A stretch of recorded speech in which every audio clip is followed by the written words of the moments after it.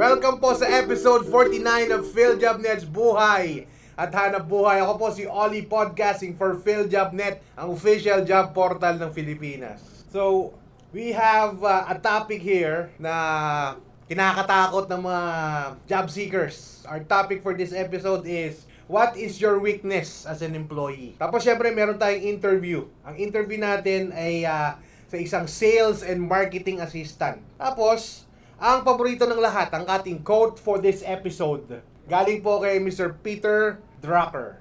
So, what is your weakness as an employee? Maraming natatakot dyan sa tanong na yan kasi mahirap sagutin. Tricky question, ika nga. Pero isa yan sa paboritong tinatanong ng mga recruiters, sa mga job seekers. Diba? Pagka hindi mo nasagot yan ng maayos, malamang hindi ka matanggap sa trabaho. Malaki yung impact nito kasi sa mga kasama mo sa trabaho. Malaki ang impact nito sa kumpanya. So, dapat alam natin kung paano sagutin to. Ngayon, kung hindi ka aware kung paano sagutin to, pakinggan mong mabuti ang mga i-discuss natin dito sa episode na to. Pero, kailangan mag-prepare ka rin. I-prepare mo rin yung sarili mo pag natapos na nating i-discuss to. Huwag lang ipakinggan mo, i-prepare mo rin yung sarili mo. So, doon na tayo sa mga sinasabi ng mga eksperto. Ano ba ang dapat na gawin? So, pag tinanong ka, what is your weakness? I-turn down natin to sa isang positive thing. Kung meron kang weakness, syempre negative yun. I-turn mo yun sa something positive. Example, super focus ka na employee. Nakakalimutan mo nang kumain. Ang negative doon, nakakalimutan mong kumain. Okay, napapabayaan mo yung health mo. So, yun ang sasabihin mo. Ang negative sa akin ay lose track of time. O, nakakalimutan ko na yung oras pag nagtatrabaho ko. Ang negative nun ay sa kalusugan mo, di ba? O baka mamaya hindi ka na nakikipag-socialize kahit pa paano sa mga kasama mo sa trabaho. So, negative part yun. Ang positive nun ay syempre super focus ka. So, yung negative na yun, na-turn mo into something positive. Yun. So, maging honest din daw. Huwag kang maglilikha o huwag kang gagawa ng kwento na kunwari may weakness ka pero hindi naman yun talagang weakness mo. Kasi nararamdaman yun ng recruiter. Mas mabuti nang sabihin mo yung totoo. Ngari, ang weakness mo, lagi kang nalilate. O yan, lagi kang nalilate. Kasi kadalasan meron naman talaga ganyang empleyado pero effective naman siya. Paano mo matuturn yun to something good, di ba? Pinag-usapan natin kanina. Turn something bad into something good. Paano? Lagi kang late. Walang maganda doon, di ba? Pero dapat daw may solusyon. Yun yung susunod na sinasabi ng mga eksperto. Kung may negative, may solusyon. So, pwede mo sabihin, lagi ako nalilate. Pero, naayos ko na yung problemang yun. 2 years na akong hindi nalilate. Pero dati, yan ang weakness ko. So, may corresponding solution siya. So, makikita ng recruiter na honest ka, o honest ka sumagot, oy, totoo yung sinasabi nito. Kasi nakikita naman sa record mo, kasi pag tumawag sila doon sa dati mong empleyado, lagi bang late itong si employee A? Oo, pero nagbago na siya. Ganon, di ba? May corresponding solution. So, yung tandaan mo, turn negative into something positive. Be honest. And then, sabihin mo nga yung weakness mo, pero dapat may corresponding solution. May corresponding solution dun sa weakness na yon. Okay?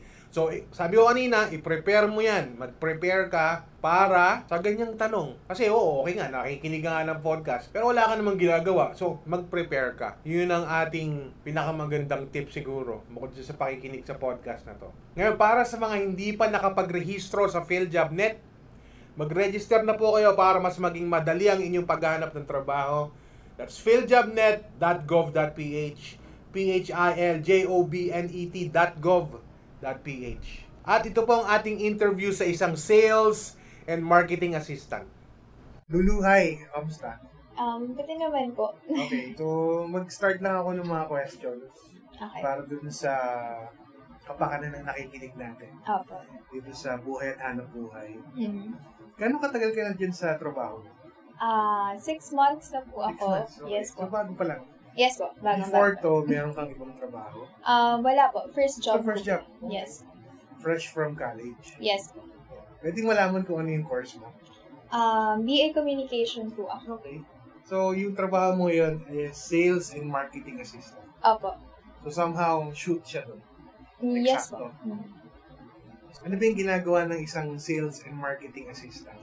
So, basically, ang ginagawa po ng sales and marketing assistant, taga-assist po siya sa everyday work ng senior business development officer, business development officer, And gumagawa po ako ng pay rate pag mayroong pay rate request. And sa marketing naman po, nag-a-assist din po ako if ever merong mga articles na ipo-proofread. Yun po. For proofreading po ako Yes po. So, editing. Yes, editing po. Okay. So, balik tayo ng konti doon kasi fresh graduate ka pala. Ito ba yung una mong in-applyan? Opo. Mga una ko po itong na-applyan, yes. So, before, ilang attempt mo na bago ka natanggap dito sa company na? Marami na rin pong attempts sa other companies. I tried sa multinational companies and local companies. So, luckily na-accept naman po ako. So, kaya ako tinatanong yun kasi para dun sa kapakanan ng mga fresh graduates din. Yes. Na katulad mo, anong ginawa mo para finally matanggap ka dito sa company na to? Yung kakaiba mong ginawa? Dapat sa interview is presentable ka. Okay. Ready ka palagi dapat sa mga questions na ibigay nila sa'yo. Okay. And kailangan yung resume mo maayos. Maayos.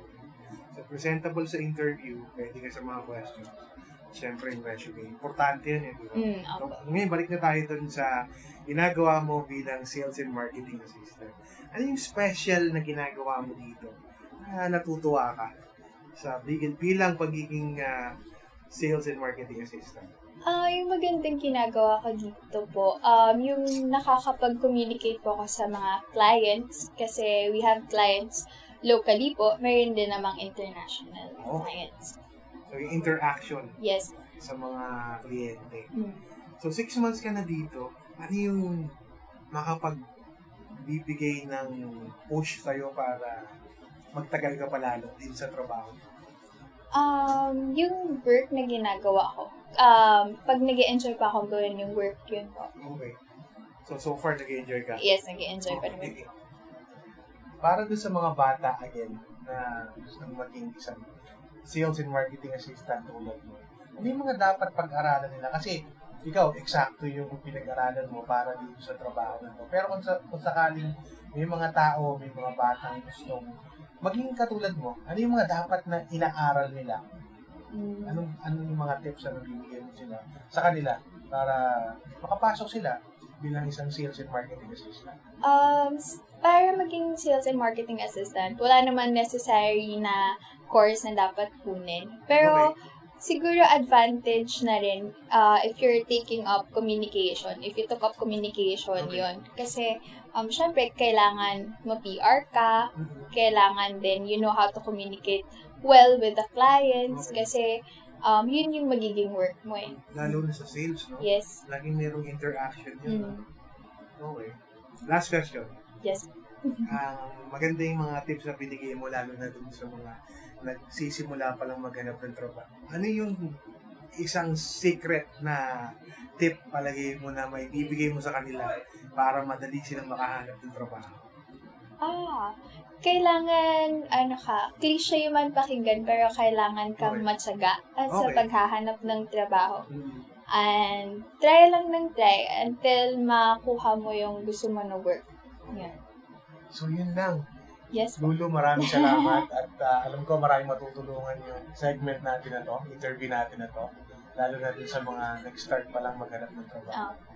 Maraming salamat, Lulu. Thank you po.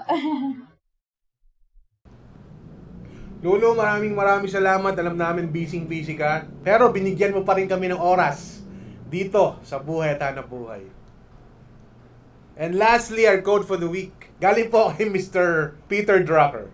Peter Ferdinand Drucker was an Austrian-born American management consultant, educator, and author, whose writings contributed to the philosophical and practical foundations of the modern business corporation. Ito po ang sabi niya, the best way to predict the future is to create it. Ang pinakamabisang paraan upang malaman ang hinaharap ay likhain ito. At dyan po nagtatapos ang episode 49 ng PhilJobNet's Buhay at Hanap Buhay.